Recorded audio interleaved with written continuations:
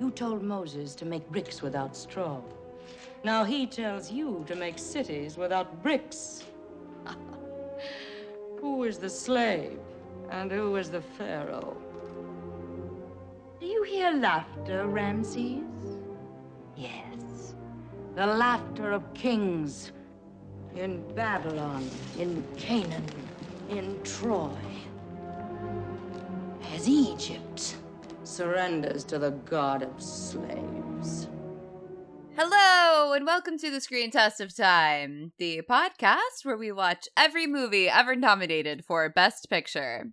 I'm Susan Araslin. I'm David Daw. And this week, we watched all 500 hours of the 10 Commandments. And oh, Susan, I wish every day could be a sharing festival. Yes. Who doesn't love shearing festivals? Man, so I didn't hate this movie as much as I expected to, so that's something. And I did watch it in such a way that it was like I was watching an episode of television basically every day for many days. Because it is 3 hours and 40 minutes long, and there is no fucking reason for that. I will never watch it, but I am kind of curious. Amazon had an extended cut that went to 4 hours and 20 minutes. What could you possibly be missing? Right? Exactly. So, obviously this is a very famous movie. It is Cecil B. DeMille's last film, even though the Academy thought his previous film, for which he won the Oscar, Greatest Show on Earth, was going to be his last film. And by comparison, this movie is way better. Unquestionably. Yeah. I mean, it is in a way like the apotheosis of Cecil B. DeMille, right? Like, everything that was laid out in Cleopatra is fully developed and in living color. This is one of the worst screenplays I've, at least as far as dialogue is concerned. Yeah. Actually, I'm not going to say screenplay because, like, pacing-wise, yes, the movie is way over long, but, you know, like, each sort of section makes sense that it comes in that order, and if they're all going to take this long, then, you know, whatever, fine. Nothing really drags more than anything else. Yeah. I mean, if anything, I do actually think this is absurd. But the last 15 minutes are like, this should have been an hour. Like, the last 15 minutes, so much shit happens. Oh, absolutely. I thought they were going to cut it off before he got the 10 Commandments. Mm-hmm. I was like, well, it's weird that they called it this movie, but clearly we don't have enough time left at the pace we have been going for them to get through the wandering in the desert and getting and worshipping the golden calf and going to go get the 10 Commandments. Also, the last 15 minutes of this movie, maybe even like the last 4 minutes of this movie, are where even the parts of it that are great, like the costumes and the makeup and everything, kind of falls apart because yeah, Moses's beard is like cotton balls that a preschooler put together. The time jump to getting to the promised land is fucking absurd, and I do blame the movie for that. The golden calf is also absurd, but I actually blame the Bible for that. Like, that segment of the Bible has always had some storytelling issues. And having Edward G. Robinson just go ham on, we're all going crazy, Moses is gone, tell your kids, is at least, like, something. Yeah, that's fair. Yeah. Yeah. This movie is so much, man. I don't, like...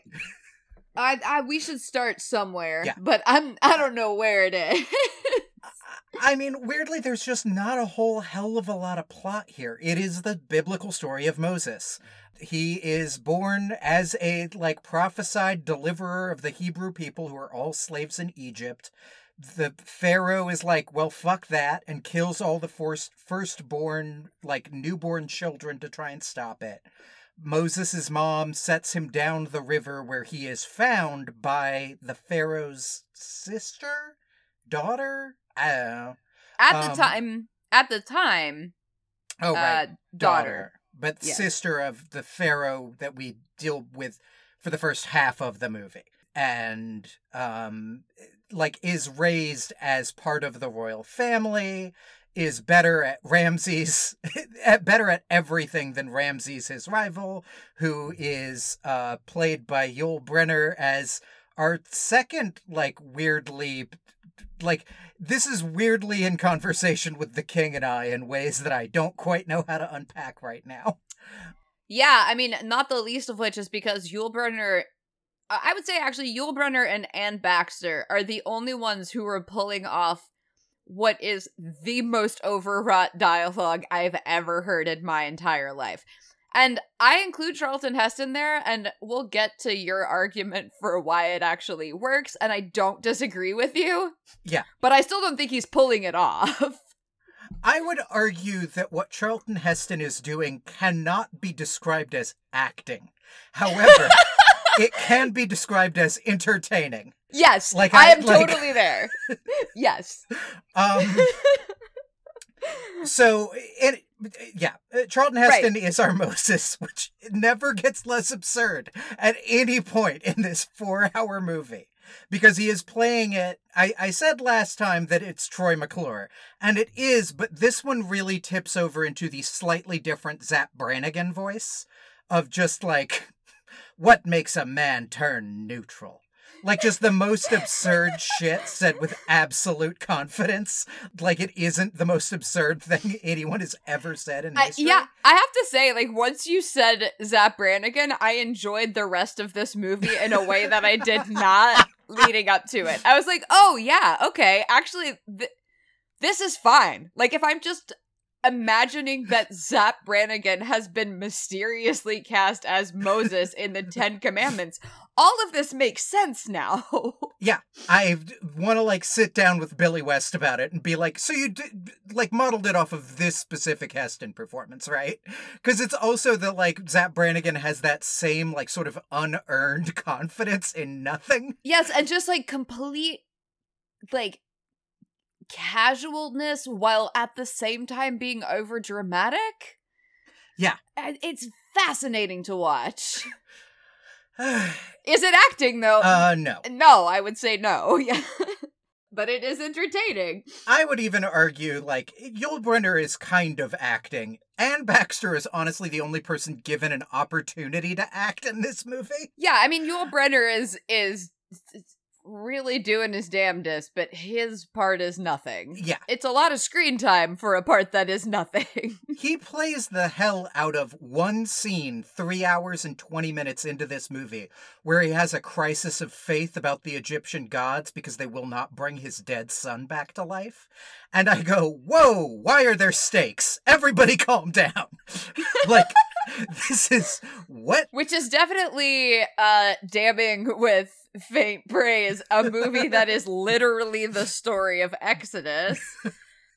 Yep. Also interesting about this movie is at the beginning there is a very long introduction that is like, this is the story of Moses in the Bible. And for people who are Bible readers, don't worry, we actually got the rest of this story that is missing from the Bible from historians who lived during the time of Jesus, who had access to documents that were destroyed or perhaps lost, like the Dead Sea Scrolls. And I'm like, this is the weirdest thing ever. Right. And then we go through the whole movie where they take so many pains to never say that the Israelites are Jewish. And I'm like, oh, okay, I get it now. I get why they were, like, really stressing the fact that these Jewish texts, which they never call them that, but that's what their references were written during the time of Jesus. It is a weird movie that really wants to be very Christian while being, like, the most important Jewish story. Yeah, because it wants to do that same thing that, like, The Robe and all the other ones did of, like, you are a persecuted minority, white Christians in the year of our Lord 1956. Mm-hmm. Like, in America. Yeah. Like, it wants to make this a very direct analog to just like your experience of being an audience member of this film, which it isn't, but whatever. Like, it kind of, I think, benefits from not being a very good movie in that way of like, it doesn't really try and do anything in particular except like call them Hebrews all the time. Or Israelites. Yeah. Right. And then like not make any fucking sense. Especially the Passover scene was particularly weird because I was like, you guys got a lot of stuff here wrong, but whatever. Yeah. But anyway, Moses is gonna be Pharaoh because he's way better than Ramses at everything, and Nefertiti wants to bang him. But then the night they're gonna get married and he's gonna be like crowned or whatever you do to make somebody Pharaoh. His secret past as an Israelite is discovered, and he goes to live among the slaves to see what his people are really living through, which is kind of a weird flex, but okay. That goes about as well for him as you might imagine it would. He eventually confesses to the whole thing and goes like, hey, these people shouldn't be slaves, and is like thrown out of Egypt. He is exiled by Ramses, who is made Pharaoh, and wanders the desert. Well, he's thrown out of Egypt because he kills Vincent Price. Right? I totally forgot. Yeah, very important. Because at an hour and 30 minutes into the movie, that's not even halfway in. So I totally forgot about Vincent Price. Completely understandable. Who is also not doing what I would describe as acting, but I still love it. Yeah, it's one of the most fascinating things about this movie that the two characters in here who are like super creepy and want to bang this one Israelite slave girl, and as far as we can tell, succeed in like holding her as a sex slave, literally. Yeah. Are also weirdly queer coded. Yeah. One of whom is Vincent Price. Yes. But then, like, Moses comes in and kills him, and when he is brought before the Pharaoh's like, just lie to me and tell me that everything that like, you're not, and I will just let all of this go. And he's like, I must tell the truth. And then he wanders the desert and gets laid, and we do a big time jump, and then we have the burning bush, where he meets God, and God tells him to go back to Egypt and free his people. And then we get to a bunch of Pharaoh let my people go shit. We get to all the plagues. The plagues are pretty entertaining, but also just like aren't very much plot, because it's just the same beat of Moses doing rad shit with magic powers and the Pharaoh being like, you're a cheap wizard. And until like all the firstborn sons of Egypt are dead. Not such a cheap wizard now, am I? Yeah, really high rent wizard. Anyway, then the Pharaoh lets everybody go, but Nefertiti negs him into going and trying to kill all of them. And then we get to the parting of the Red Sea, arguably the most famous special effect of all time. And like, it doesn't hold up on the realism scale, but it does hold up on like looking rad. Yeah. There's no part of me that's like comparing this to, you know, I don't know, like even some of the stuff that happens in like Game of Thrones, you know, as far as like special effects are concerned. But it fucking looks better. Yeah. It's really, really badass. It's like, oh, okay. If I were watching this, like, just on my regular television, which is, you know, a pretty large-ish television for a New York City-sized apartment, but if I were seeing this shit, like, on a full big screen, it's kind of awe-inspiring even on my television. Yeah, like, it is absolutely why you came here. It, like, in all caps. Like, it is the thing that you come to the theater for. There would have, if Twitter existed, been viral threads of entire audiences, like, losing their mind, cheering and clapping at the parting of the Red Sea. It is amazing, in the quite literal sense. Like, I was amazed. Which is really impressive, considering that, at this point, I have watched 3 hours and 25 minutes of this movie. And I'm fucking over it. Yeah. And I was like, okay, maybe I'm not that over it. Yeah, I mean, the bad news is, after that, you can kind of be over it. Yeah. Like, the actual, like, inscribing of the Ten Commandments special effect is, like, hand-drawn animation over, like, actual filmed stuff, which I do always like. But, like, meanwhile, we have the absolutely bizarre golden calf shit. Which is very rushed. Yeah, for sure. Edward G. Robinson goes from 0 to 60 real fast, which, again, in his defense, the actual people in the Bible go from 0 to 60 real fast on the golden calf thing. Well, they don't, because they're, like, wandering in the desert for 40 years at that point. No, golden calf is pre-wandering in the desert. No, that's the whole thing, is they're like, could've- we're tired of wandering in the desert. God isn't taking us to the promised land. Let's build ourselves a golden calf and worship it instead. Which, like, you know, man, I wasn't around then. I don't know how that stuff works. It just seems weird to me that they're like, we could just make our own God. But, you know, fine, whatever. Yeah. Again, I wasn't there. No, okay. I'm now realizing that, of course, the whole point of that is the, like, wild and decadent everybody loses their mind sequence, which is extremely Cecil B. DeMille. Just like, if there's a part of this story where everybody has a giant orgy, that is going in the story. Yeah. Whether or not it makes any sense to include it. Yeah, I mean, Cecil B. DeMille will have his orgy. This is his last movie. He knows it. He's having the fucking orgy. So that happens, and Moses is like, why the hell did you have, like, orgy at the drop of a hat? God's really pissed at us, and now we have to wander the desert for 40 years. And then we jump cut to 40 years later, where Moses is like, I don't get to go to the promised land because off-screen I did some bad shit. Anyway, bye.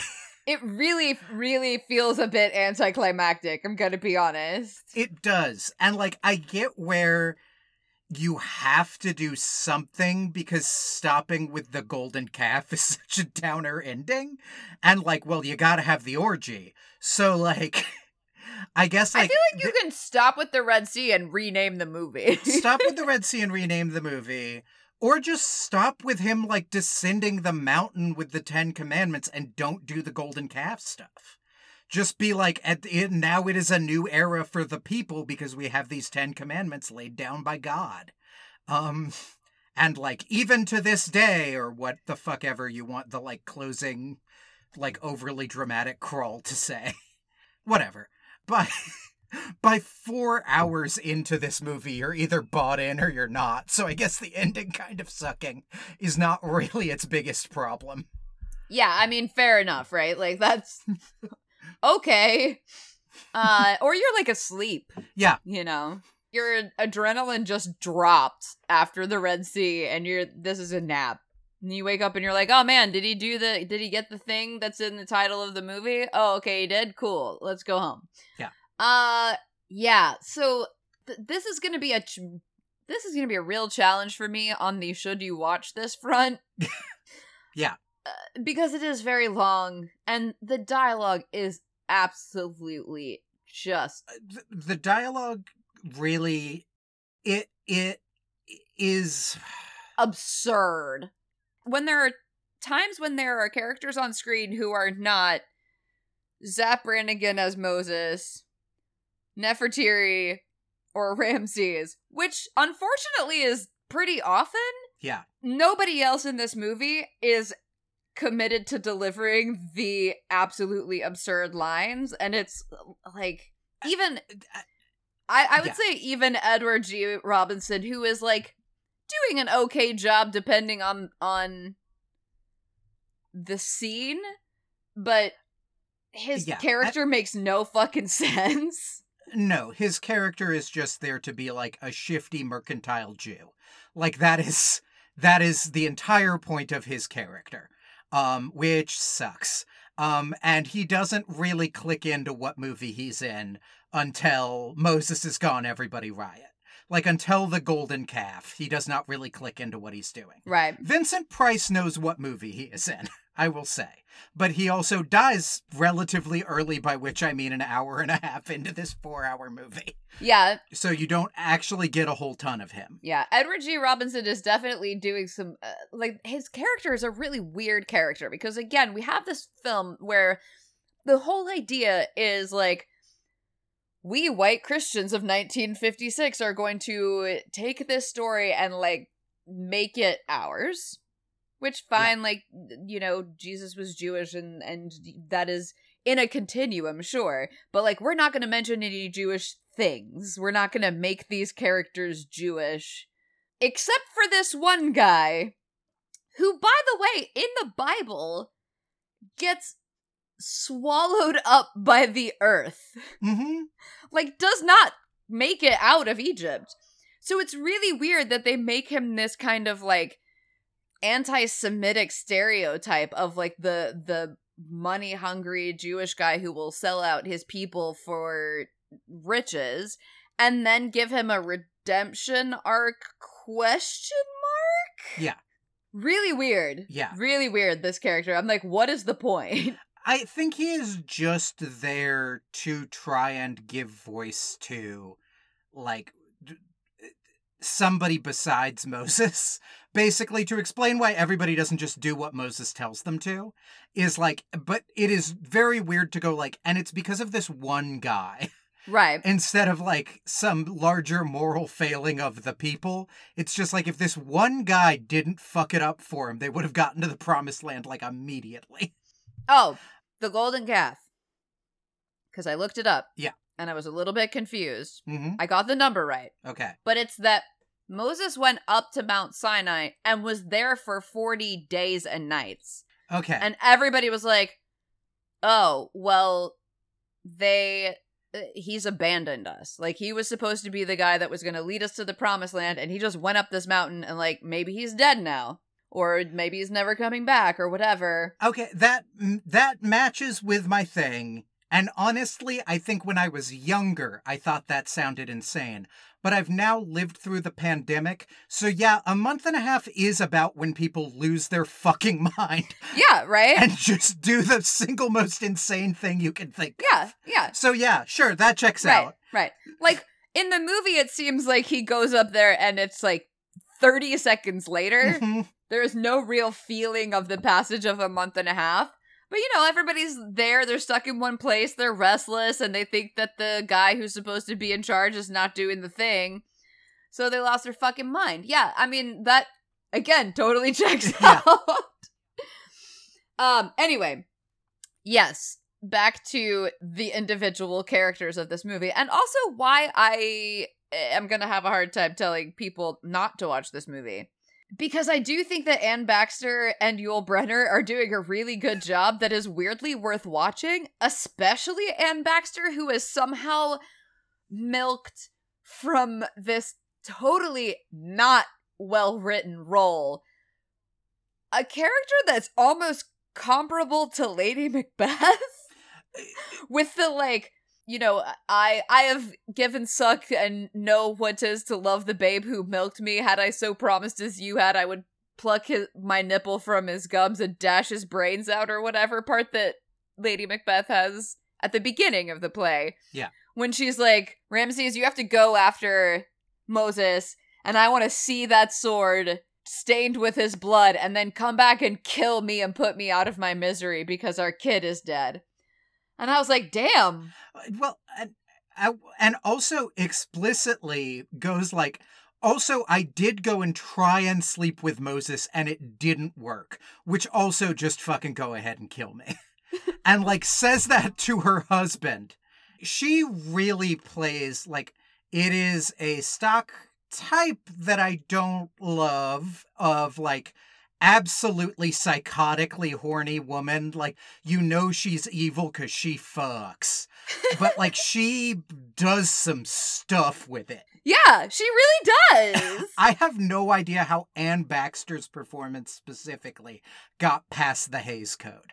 Because her delivery of some lines is like, I know none of the words she just said wouldn't get past the Hays Code, but somehow the sentence she just implied was like stuff that you were not supposed to talk about on film until like the 90s.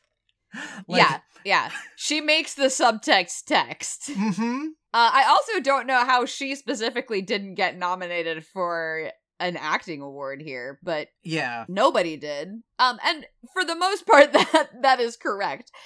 Yeah, it was, I mean, she's great. I actually think Yul Brynner is doing a really good job, and something about the kind of weird way that he speaks, because English is not his first language, but it's not accented exactly. It's just like a strange sort of cadence, makes this weird language work in a way that it doesn't for pretty much anybody else in this film.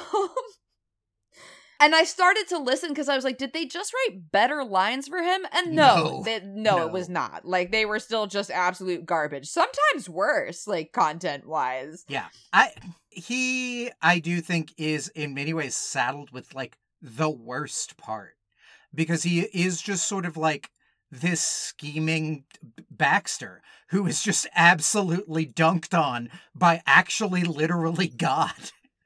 Like, for most of the movie. Yeah. That he manages to get any kind of pathos or any kind of, like, internal life into a character that's just doomed to just do, like, to disobey the commands of God, is really impressive. Right. Especially with, like you say, this dialogue that does no favors.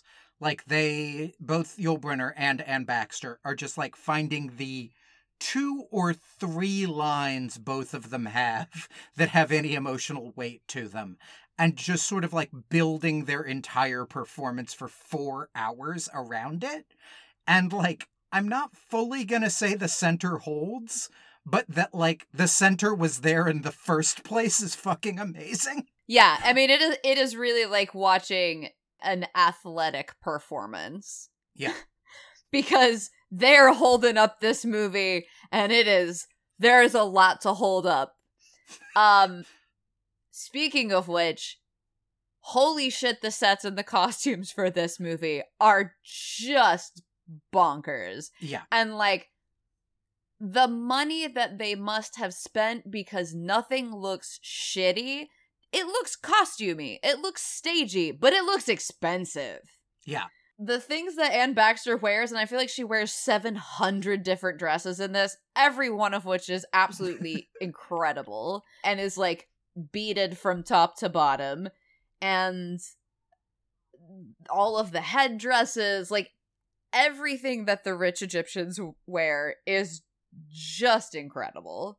I think that's why the beard at the very end on Moses really pissed me off, because I was like, I know you can do better than this. I've just watched fucking 4 almost hours of incredible costuming and hair. And honestly, most of his beards, because he has 5 different beards or something throughout this film. It's weird because, like, the old age makeup on everybody else is great. It's really convincing. Yeah. Like, it does not feel like some of the other old age makeup we've seen that's like, okay, this is what you would do on a theater stage, but when you get a camera in somebody's face, it looks like, oh, you literally drew lines on their forehead with eyeliner. Yeah. And, like, Charlton Heston's beard at the end looks like they cut a hole in the middle of a wig and just kind of shoved it into his face. Yeah, and that the wig is made out of, like, that really huge, thick, soft yarn that you use in kindergarten. Yeah. Like, it's not... it made me so mad. Because, again, I was like, I know you can do better than this.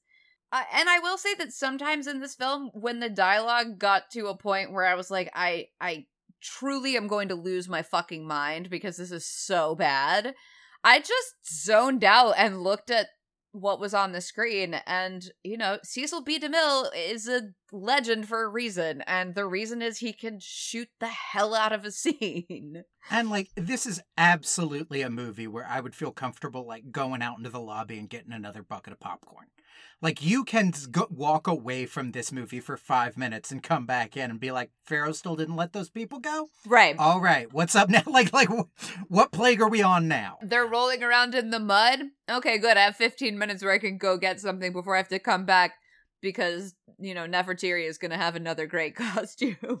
Yeah. So, like, when this movie gets to be too much, which it is either too much or nothing, those are this movie's 2 modes. Yes. You really can just go like, yeah, all right. And like you say, zone out. I think sort of this entire movie in microcosm is a scene very, very early on where Ramses attempts to get rid of Moses by saying, like, he's done all of this shit at this city to treat slaves nice in the city he's supposed to be building. And so, Pharaoh, you got to get rid of him.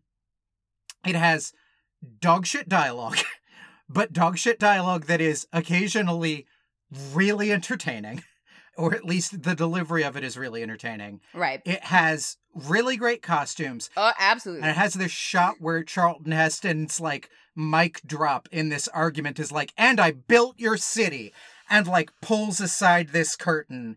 And, like, I know it's a fucking model, but it looks insane. Like, it's incredible. This shot of the built city, where you do just kind of, like, it would shut you up. So you do go like, oh, I get why it shuts all the characters up. Yeah. That he's, like, done this thing. Now, of course, they would have seen this coming in because it's a fucking city. So it doesn't make any sense. But it does within the, like, plot of the movie. Yeah.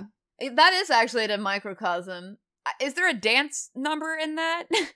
No, you're right. That's the only thing that's maybe missing. And there are a lot of dance numbers in here. I mean, they're not like musical dance numbers in the sense of like people are singing or whatever, but they're like, they are very choreographed and there is a lot going on and there's costumes and there's like movements to the dance number. I mean, it really is in so many ways just like the promise of Cleopatra fulfilled, you know? Yeah. And there's something to be said for that. I would agree. I think this movie is bonkers in a slightly different way. And, like, the Hays Code is clearly here. Even if it wasn't powerful enough to stop Anne Baxter, it's very clearly still, like, taken its toll on this movie. I don't know that there are nuclear weapons that are powerful enough to have stopped Anne Baxter from making this role sexy. Yeah. So, like, it is in many ways a different movie than Cleopatra, despite the director and the, like, largely similar sort of subject matter and tone of just like a bunch of pretty shit in Egypt and then just like a cast of thousands. And you sort of don't really care about the plot that much. Yeah, and I actually feel like despite the fact that it's quite a bit longer, it doesn't drag as hard as Cleopatra did. Because the stuff with Cleopatra and Mark Antony and Cleopatra was so tedious. Yeah. It was like, yes, okay, they're lying down and, like, telling each other they love each other for fucking ever. Yeah. And the first, like, 15 minutes before you really get to, like, her and Julius Caesar hooking up are also, like, what are we doing here? Yeah. So, despite being super long and overlong, it is still paced better in a weird way. Yeah, I totally agree that, like, I think you said right at the very start of the podcast that, like, it is weirdly hard to figure out what to cut in this thing. Like, it is clearly overlong, but it is not overlong in such a way where you're just like, just cut all the stuff in the desert. Like, just cut the plagues.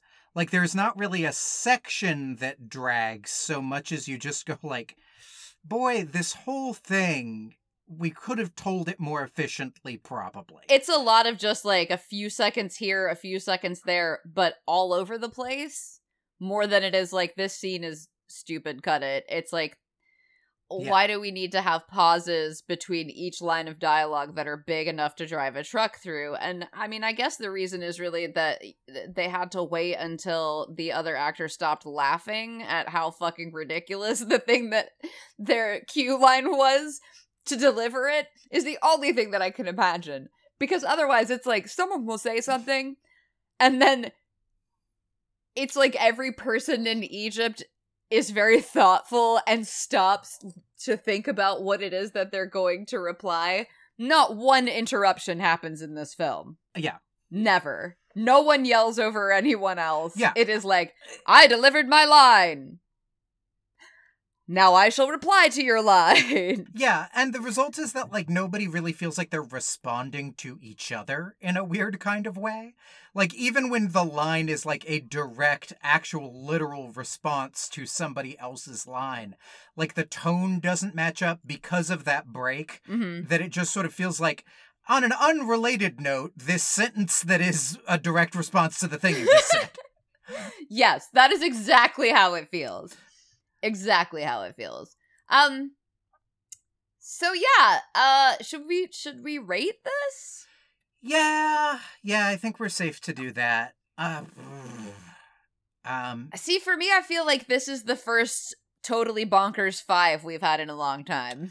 I can get behind a Totally Bonkers 5. It's also because it is just like, you know what? I'm going to say it's a slightly different kind of Totally Bonkers 5. Because this, like I said, this movie is either too much or nothing. But it is that on so many different axes. Like, yes. That I just end up being the, like, woman doing math in her head meme. And then the costumes. But then Charlton Heston. But then Charlton Heston's costumes. But then also that one time he yelled, "The dead make none," which is a terrible line, and he delivers it terribly, but somehow it's a positive? I don't know what's happening. Like, right. It's like Charlton Heston as Moses, bad. Charlton Heston as Zap Brannigan as Moses, good. Yeah. So, like, 5 of just, like, tilt. Yeah. Tilt 5.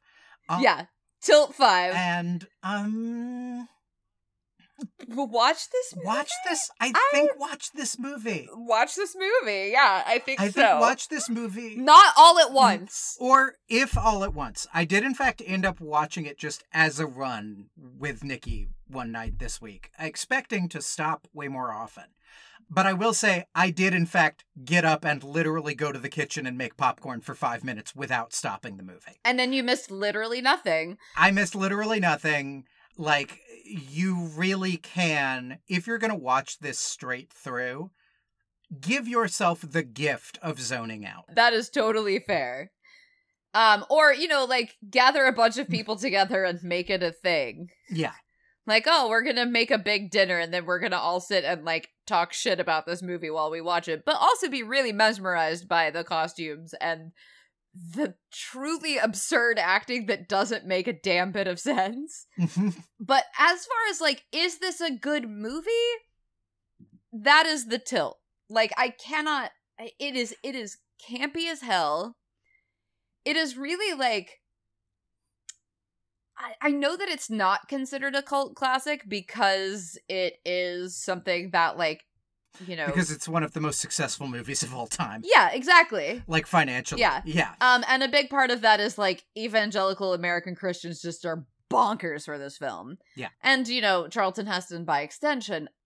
But it feels that way. Like, it genuinely feels like the first movie that we have watched for this project, and we are now up to 1956 and started in 1927. It feels like the first movie that is so bad it's good. Yeah. Because, like, the good parts of it are excellent. And the bad parts of it are fucking hilarious and really entertaining. And we haven't had that yet. We've had so bad it has moments of it's funny, but it felt pathetic. You know what I mean? Yeah. I don't feel bad for anyone in this movie to be like, this, you guys are, I don't even know what is happening and what school of acting this is, and this dialogue is absolute garbage. And I don't feel bad about it because it somehow still works. Also because I guess they made a shit ton of money, so, like, how can you really feel bad about that? Yeah, it does sort of feel like, hey, at the end of the day, no matter how much fun we poke at this movie, it still made 10 times its budget. And that's, like, in the initial box office. Right. And its initial budget was very fucking large. Yeah, for the time. Yes. It was, adjusted for inflation, $13 million is well over $100 million. Yeah. And adjusted for inflation, I have to imagine $122 million is over $1 billion, which, in fact, if I just do basic math in my head, from what I just said, would have to be true. Yeah, so, I watch this movie, I guess. Yeah. So next week, we are watching the final film in the 1956 nominees, which is a truly brief 2 hours and 17 minutes long. Yeah. Which is Friendly Persuasion, starring Gary Cooper and a bunch of other people who I don't really know. I guess Anthony Perkins. I would just like to read one sentence out of context from this movie's Wikipedia plot summary that just caught my eye. Go ahead. We are introduced to the family via its youngest member, Little Jess, who is forever at war with his mother's pet goose. This is a Civil War drama. That's all. Wow. Wow. Does the goose, like, represent the South and Jess represents the North? Like, I don't... find out next week if Little Jess is a metaphor. And until then... I mean, this was a movie. Like, this was too much. This movie didn't invent being too much, but it's the dictionary definition of being too much. Yeah. I mean, like, this is unquestionably a movie because it could not be anything else. Right, because when you're 173% of a movie, you have to be a movie. Yeah, good point. All right, bye, everybody. Goodbye. What gifts do you bring? We bring you the word of God.